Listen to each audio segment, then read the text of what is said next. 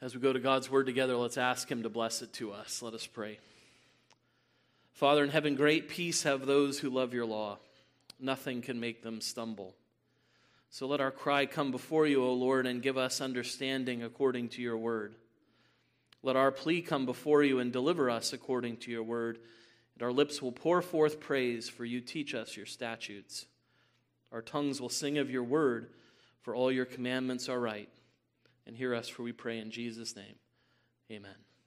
Please be seated. And please turn with me in God's word to the book of Proverbs.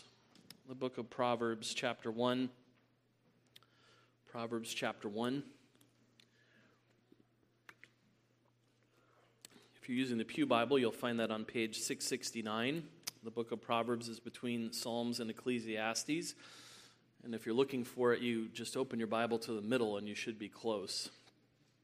Where we're going to begin a new series on the book of Proverbs this morning. So if you're visiting with us, we're starting out a new series in the book of Proverbs, and we're starting in chapter 1, and we'll read the first 7 verses together. So Proverbs chapter 1, beginning at verse 1, reading through verse 7, and let's pay careful attention, for this is God's own word. The Proverbs of Solomon, son of David, king of Israel, to know wisdom and instruction, to understand words of insight, to receive instruction in wise dealing, in righteousness, justice, and equity, to give prudence to the simple, knowledge and discretion to the youth. Let the wise hear and increase in learning, and let the one who understands obtain guidance. To understand a proverb and a saying, the words of the wise and their riddles. The fear of the Lord is the beginning of knowledge. Fools despise wisdom and instruction. Thus far, the reading of God's word, may He bless it to us. Well, as a congregation, we've just finished taking some time to look at 1st and 2nd Thessalonians. And the reason we looked at that book together, one of the reasons was that it's an encouraging book. It's a church that's doing well, and so it's on the whole an encouraging word. And I thought that God's people in the times in which we're living needed to hear an encouraging word. We need encouragement for the times in which we live. And then I thought, well, now that we've moved out of that encouraging word, where might we go in the Word of God and ask for suggestions from some people? And I thought it's good to think about wisdom. We need encouragement to live in the world in which we live, but we also need wisdom in order to live aright in the world in which we live. To live as aliens and sojourners in this world, to be in the world but not of the world, to enjoy the world that God has given us but not become so entangled by the world that we get caught up and get taken off our path up to Zion in this world. To navigate that course and not to turn to the left or to the right requires wisdom. It requires us to have wisdom, and as one commentator said, that's what the book of Proverbs is all about. That if we wanted to summarize its message is how to walk in wisdom's ways. How to walk in wisdom's ways. And which of us doesn't need help in walking in wisdom's ways? And so that's what this book is about on the whole. And these first 7 verses in chapter 1 serve as a kind of prologue or introduction to the book as a whole.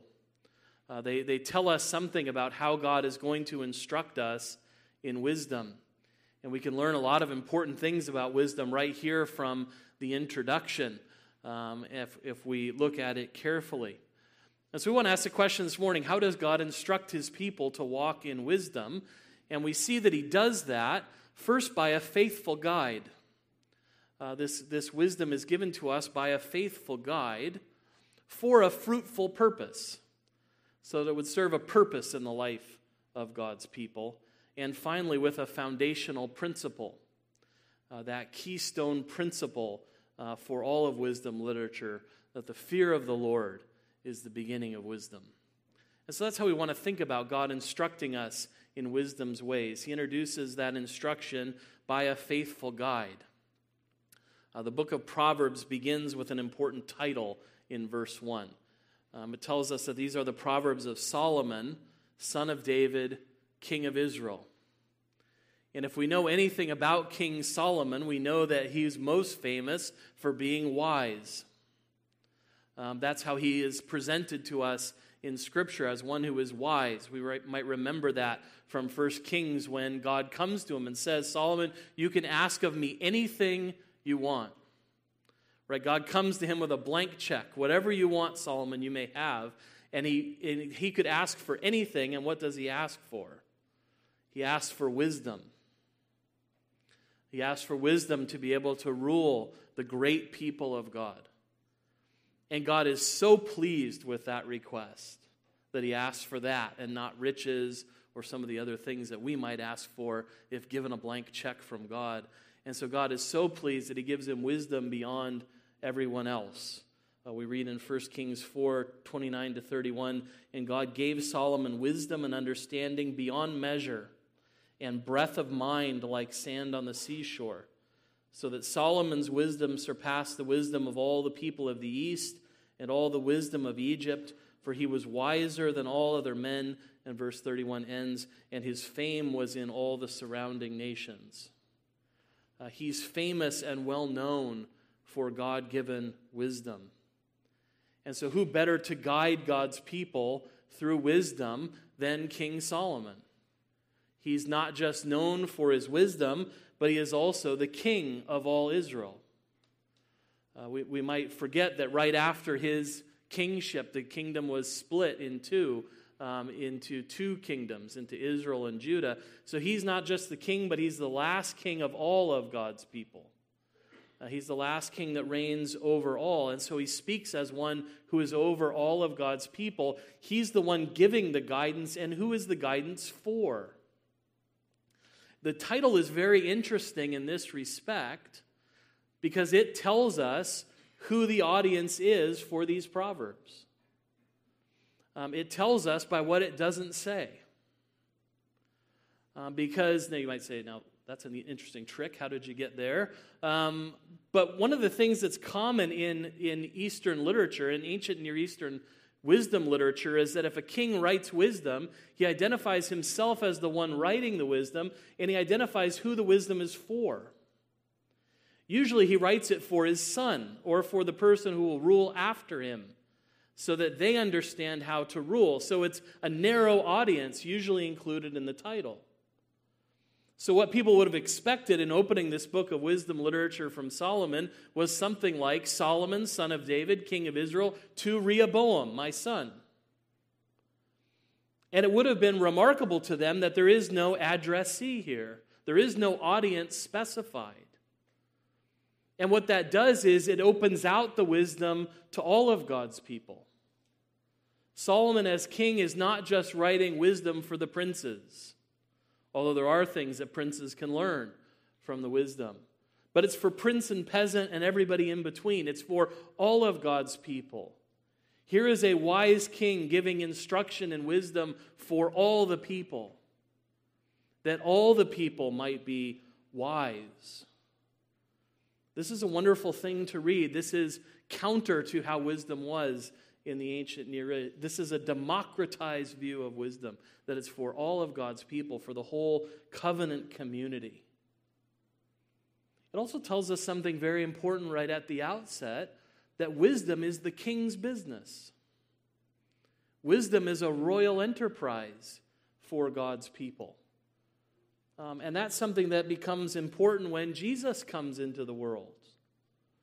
One of the things that marks him as the king of Israel is his wisdom.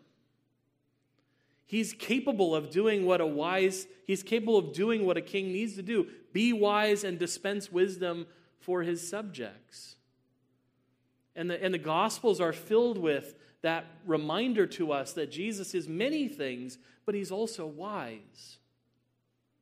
From his youth, Luke tells us in chapter 2, he was filled with wisdom. He continued to increase in wisdom.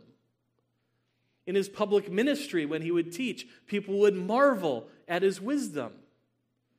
They would ask the question, where does this come from? That he speaks with such wisdom.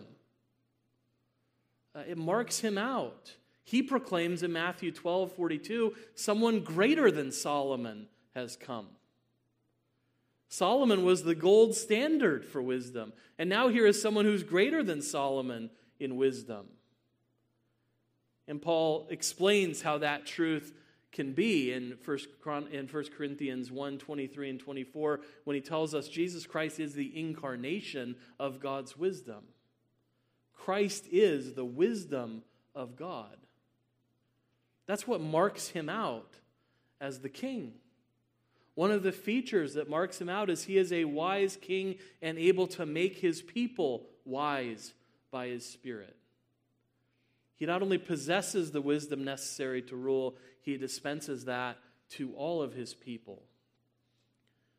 That Solomon here is a picture of Christ who comes as the faithful witness, the faithful guide to his people, who comes and makes them wise.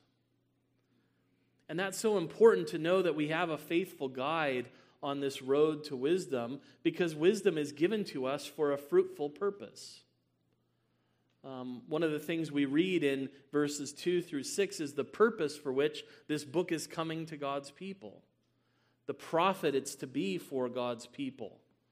One commentator said we have as clear a purpose statement here as any book of the Bible, telling us what we are going to learn, what we're going to profit from, and what this book is going to try to do for God's people. It's as clear as any book of the Bible, but despite its clarity, it's very complex. There are so many aspects to being wise that are brought out here. There are so many facets. It's almost hard to wrap your mind around all the things that Solomon brings up. It's almost kind of dazzling. All the things that wisdom will produce in us. And so we have to somehow summarize it for ourselves, figure out what is the purpose for which this literature is coming to us? What is the purpose in the lives of God's people that God has for us?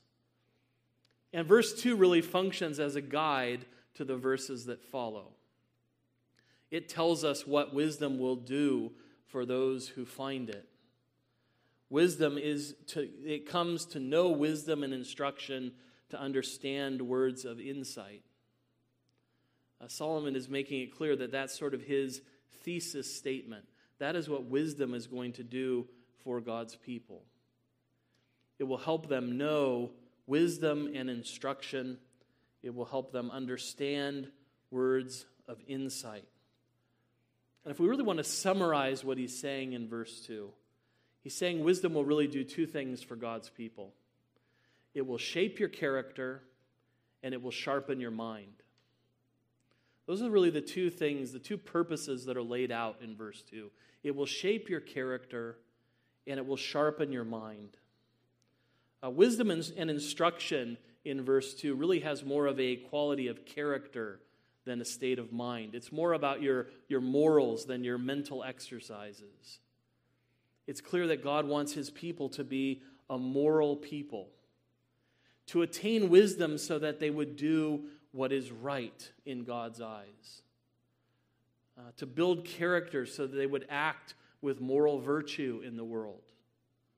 God is concerned to shape the character of his people, and that character is shaped through wisdom. But God is not just shaping character through what he's going to teach us here. He's also going to sharpen our minds.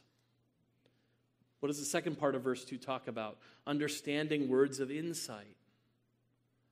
That's a quality of mind.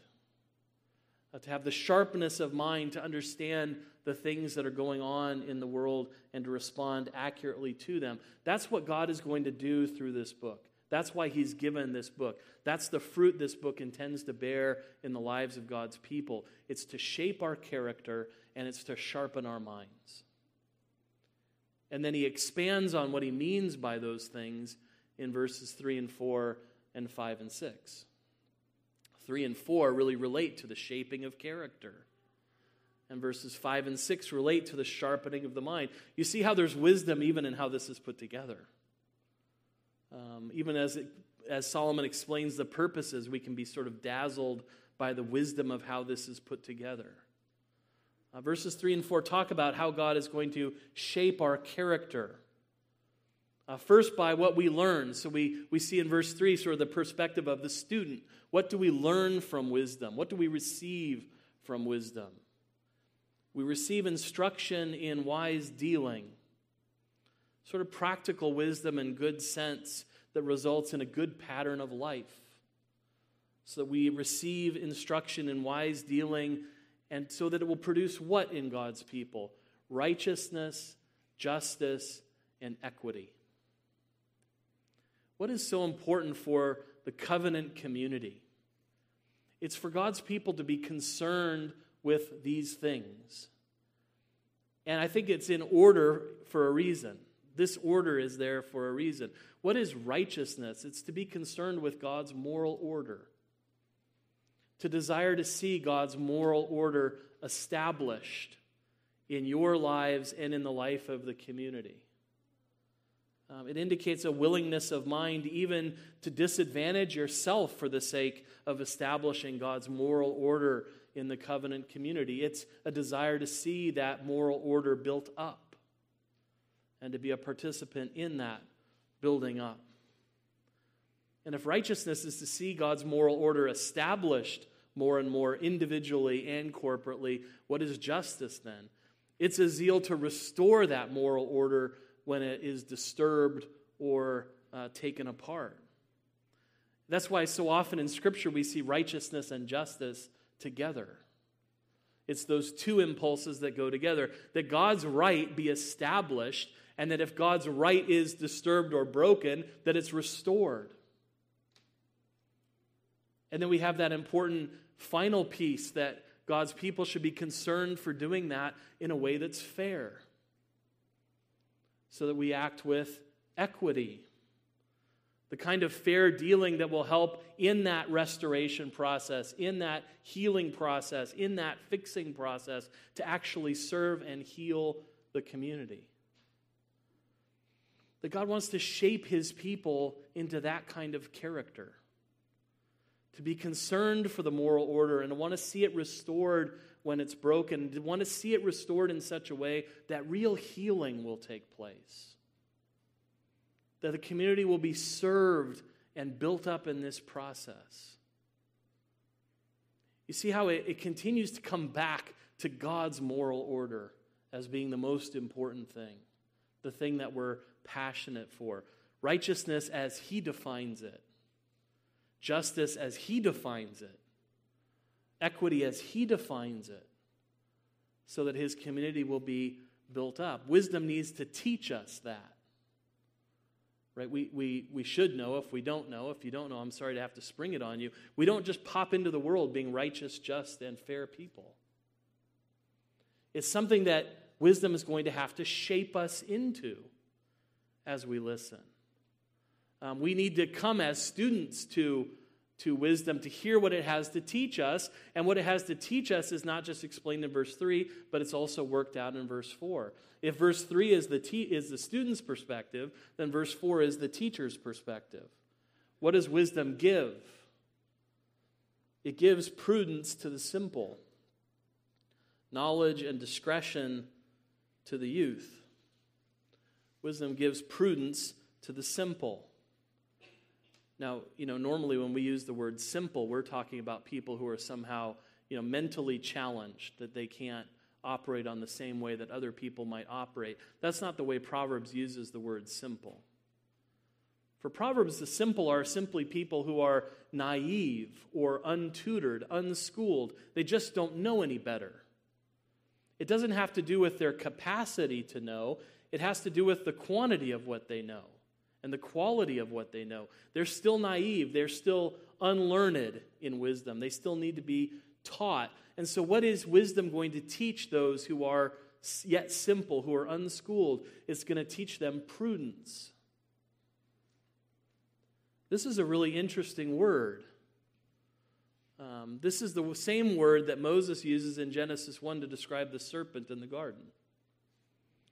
The serpent was craftier than any of the other beasts.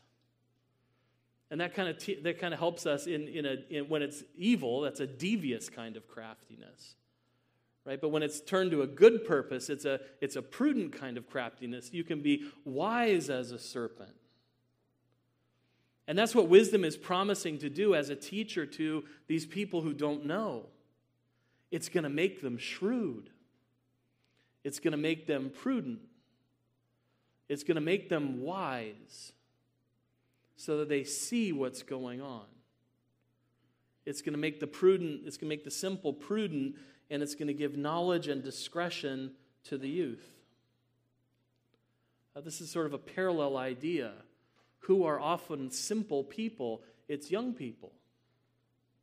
Young people are often those who are unschooled, who are naive about the world, who need knowledge and discretion to understand God's moral order and have the ability to discern how to follow it in the world. This is especially important for young people to be formed by wisdom, because there is so much folly in the world. And folly is loud, and it's seductive. That's what we'll learn later as we go on in Proverbs. One of my favorite verses in Proverbs. Woman folly is loud, she's seductive, and she knows nothing.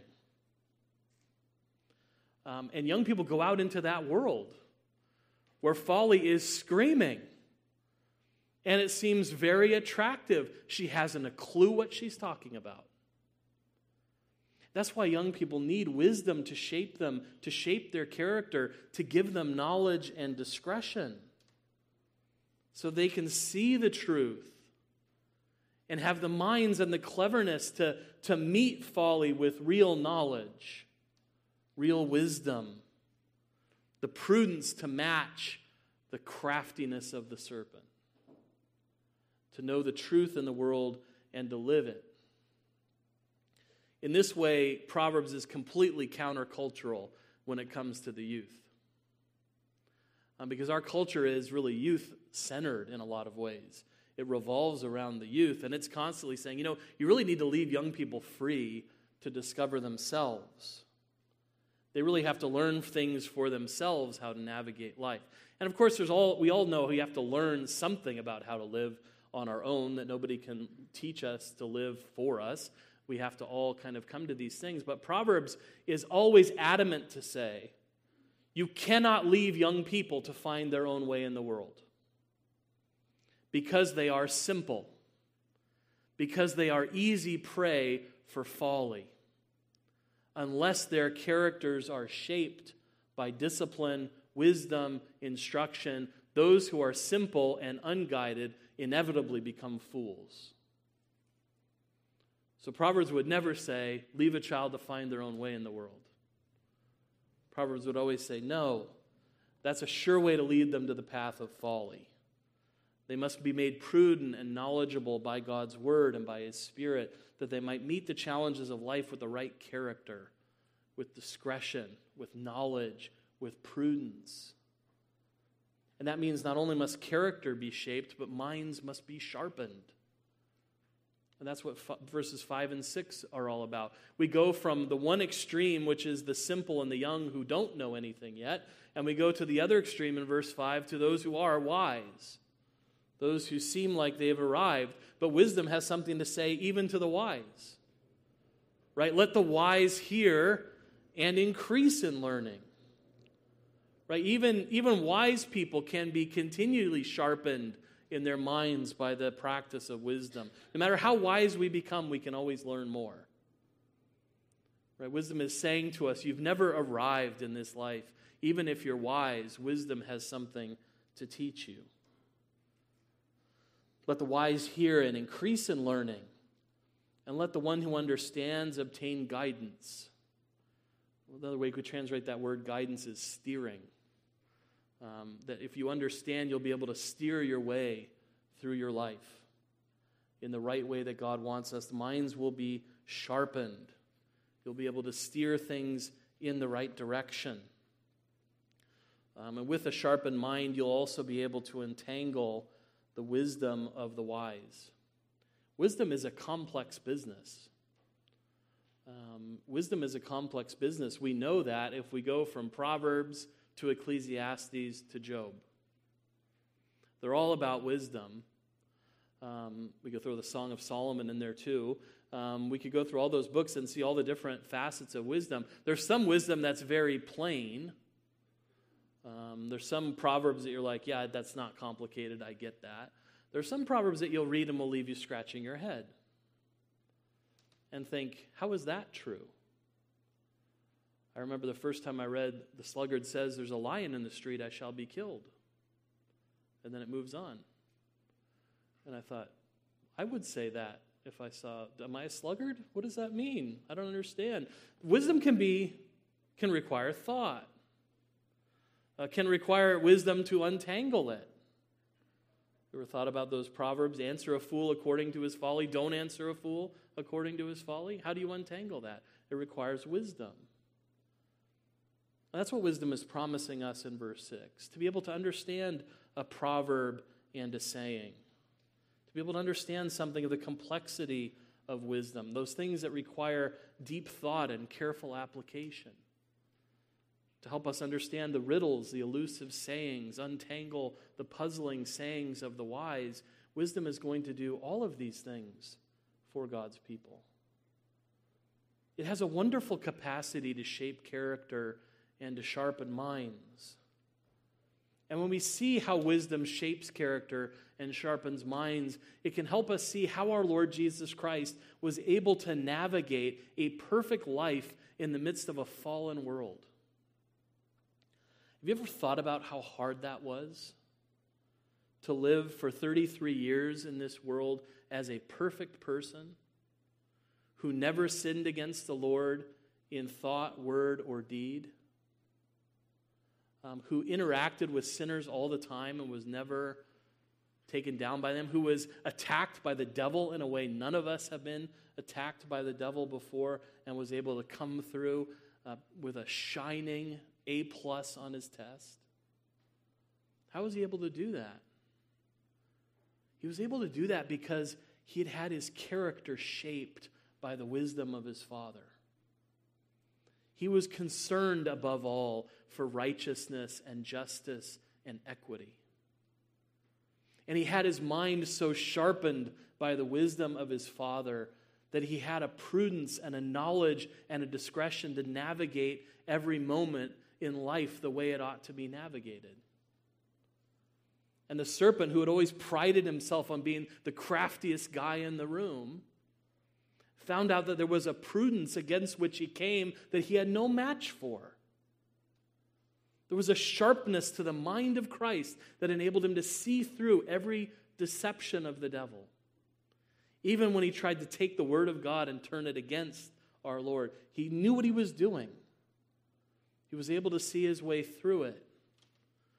That wisdom, that justice, that equity in his mind helped him see the truth of what his Father had said and the lies that were in the world.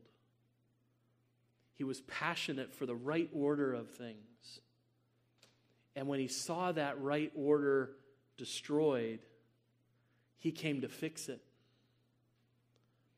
And when he saw how fixing it would serve and heal the covenant community, that drove him even to be willing to die a death on the cross for sinners like you and me. In part because his Father had shaped his character in wisdom and sharpened his mind against the attacks of the devil. And he is our King who imparts that wisdom to us so that we too begin to navigate this world better. It should be a huge encouragement to us that we have a King like the Lord Jesus Christ, who is not only so wise that he might rule us wisely, but who is a King who dispenses that wisdom by his grace and Spirit to his people, that we may learn more and more. And so we should have our ears open throughout the book of Proverbs to do all of those things that verses 2 through 6 call us to do. Pay attention to all that it has to give us, to take it, to listen, to get understanding and wisdom by God's Spirit. So Solomon's laid out a pretty complicated, pretty complex, pretty important purpose in this book for God's people. It will bear much fruit in our lives. But when you see all of those many aspects of what he's talking about, we might be tempted to say, where do we begin? You might say, I'm all in. I want my mind sharpened. I know it needs to be sharpened. I want my character shaped. I know it needs to be shaped. But it's a big book. It's a complicated task. Where do we begin? Well, that's why we're so helped that it begins with a foundational principle in verse 7. What is the foundational principle of wisdom? Where is the beginning where we must make our beginning if we want to have any success on this road? The beginning of verse 7 tells us the fear of the Lord is the beginning of knowledge. You want to make any success in this world in wisdom and walking in wisdom's ways, it all must begin with the fear of the Lord. Without the fear of the Lord, you can't make a beginning.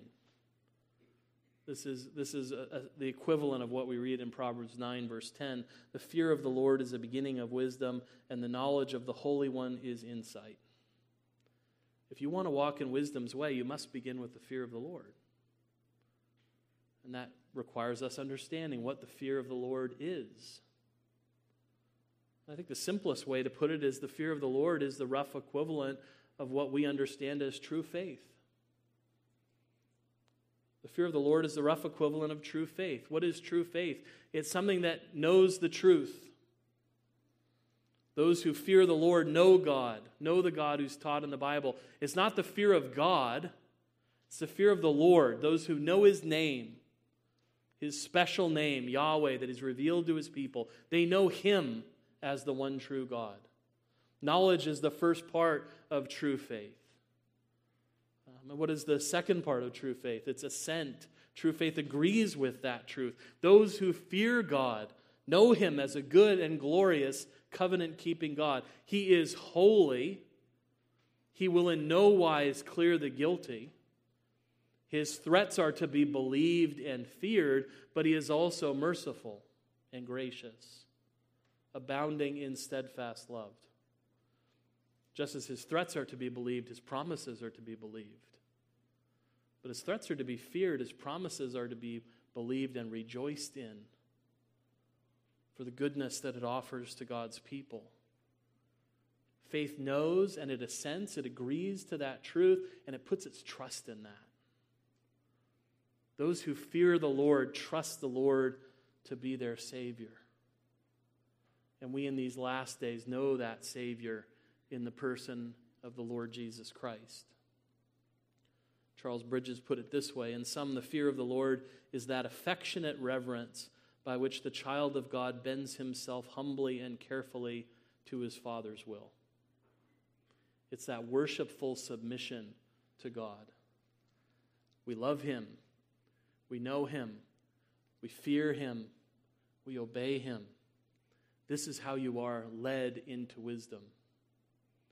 And without it, you can't understand wisdom as God proclaims it. One commentator said, what the alphabet is to reading, notes are to reading music, and numerals are to mathematics, the fear of the Lord is to attaining the revealed knowledge of this book. You can't begin on this path without true faith in Christ, without fear of the Lord. And to miss the path is something too bad to think about. Our passage ends with a dire warning, contrasting those who begin on the way of the fear of the Lord and those who never find it. The passage ends, fools despise wisdom and instruction. There are people who want nothing to do with God's wisdom. They don't want their character shaped by Him. They don't want their minds sharpened by Him. It's the worst thing you can be in the book of Proverbs, to be wise in your own eyes. To sit there and say, I'm good. I think I'm perfectly shaped right now. And this guy right here is perfectly sharpened. I don't need any of this. What is that? It's to despise what God offers. And what's the most sad thing is it just leaves you as you are. A fool. Wise in your own eyes and no one else's. Right? Book of Proverbs say you know a fool when you meet him. Right? He might fool you as long as he keeps his mouth shut. But the minute a fool opens his mouth, you know he's not wise. He's only wise in his own eyes. And if he won't walk in wisdom's way, which way is he walking?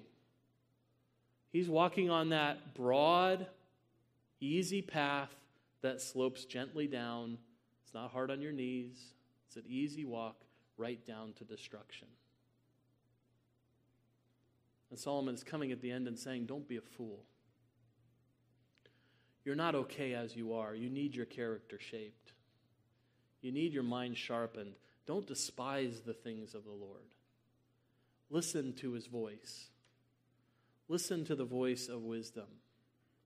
I pray that we'll all do that together as we walk through this book. And may God grant us the grace and the Holy Spirit to make us those who fear the Lord Jesus Christ, who walk in wisdom's way for our good and for his glory. Amen. Let's pray together. Our Father in heaven, we thank you for this book, and we thank you for this introduction that shows so much wisdom in the way it presents things. We are thankful to have a King in heaven who is wise in all these ways and who can teach us the path of wisdom. We pray that we would all here make a beginning on this path by fearing you and putting true faith in the Lord Jesus Christ, and then we would begin to walk in wisdom's ways. So we pray that you would watch over us and keep us, that you would guide us on this way by your Spirit, that we might become wise, that our character might be shaped in ways that are good for ourselves and for our covenant community here and for all the world, that would sharpen our minds so that we would avoid the failures of folly that we can so easily become entangled in, but might see them and avoid them and live for you. That ultimately we would bring glory to your name by not despising the good things you've given to us, but by making good use of them and thanking you for them. So help us in these things together, Lord, and hear us, for we pray in Jesus' name. Amen. Let's take up our psalters, and as a song of response, sing number 226, "Oh, the Deep Unbounded Riches." Number 226. It's a little unfamiliar to us, so we're going to play through it once before we sing it. And can we sing through it 2 times? It's only one verse, so hopefully being able to go through it twice will help us to learn it a little better. So let's stand together and sing number 226.